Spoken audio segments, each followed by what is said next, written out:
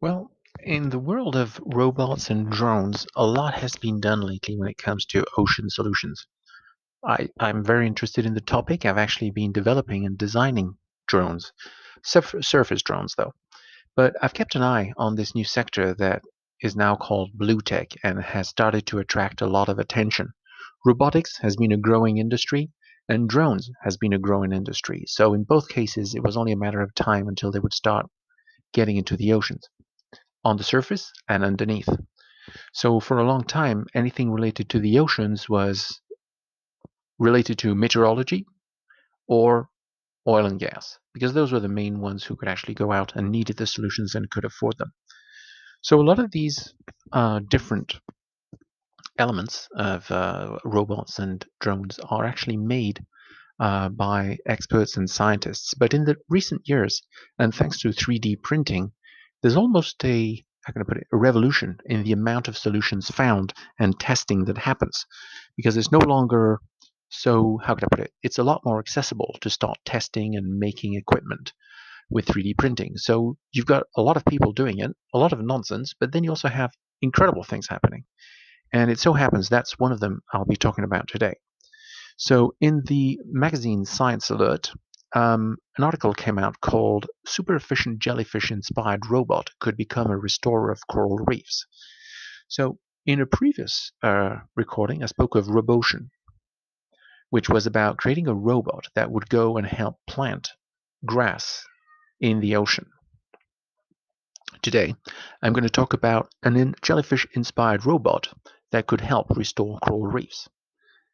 The article was published on January 23rd this year. A robot inspired by the shape and delicate underwater movements of a jellyfish, allowing it to safely explore endangered coral reefs, was unveiled by British scientists on Wednesday. According to research by teams at the universities of Southampton and Edinburgh, and published in the journal Science Robotics, the small robot mimics nature's most efficient swimmer, the Aurelia aurita jellyfish, more often referred to as the common jellyfish. The experts decided to exploit the aspects of organisms like squid, jellyfish, and octopus for a new tool in underwater exploration, said Francesco Giorgio Serchi from the University of Edinburgh. They are quite unique in that their lack of supportive skeletal structure does not prevent them from outstanding feats of swimming, he said. The robot, which constitutes a rubber head and 8 tentacles, was created by a 3D printer and uses small but powerful water jets to propel itself based on a system of resonance. The robot is the first submersible to demonstrate the benefits of using resonance, the researchers said. Its self-propulsion system centers on a piston which strikes at the junction of the head and the tentacles.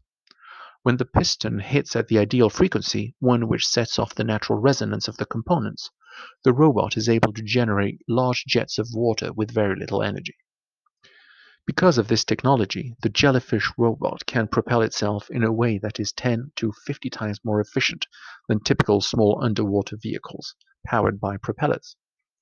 This increased efficiency, combined with the additional benefits of the robot's soft, flexible exterior, would make it ideal for operating near sensitive environments such as coral reefs, archaeological sites, or even in waters crowded with swimmers, the statement said. Because of these qualities, the robot could replace divers in tasks too delicate for underwater vehicles, such as the application of restorative substance to damaged corals. While the new technology has been tested in tanks, it is yet to be used in real conditions in the ocean. The University of Southampton wants to use the concept to assemble a fully maneuverable and autonomous underwater vehicle capable of sensing and navigating its environment. Isn't that amazing? I'm impressed. Now, keep in mind, people who are doing this have a general idea, and with 3D printing and different ideas, they jam it together and create something, and then they have to explain it in scientific terms. Sometimes one gets in ahead of the other. I hope people don't mind me making these comments. I go through the exercise myself. But what a great thing! I hope that they get all the attention they want, and this is going to be another component that will help in the restoring of corals and as well as other things that we're still to look forward to discover. This is genius. I know we often use that term for a lot of things, but the fact that they go ahead with it is genius. Obviously, when you get into the ocean, you're going to find out, how long these things last. Hopefully, they're not too expensive. But gosh, this is a great step forward. Congratulations to all the people who put this together.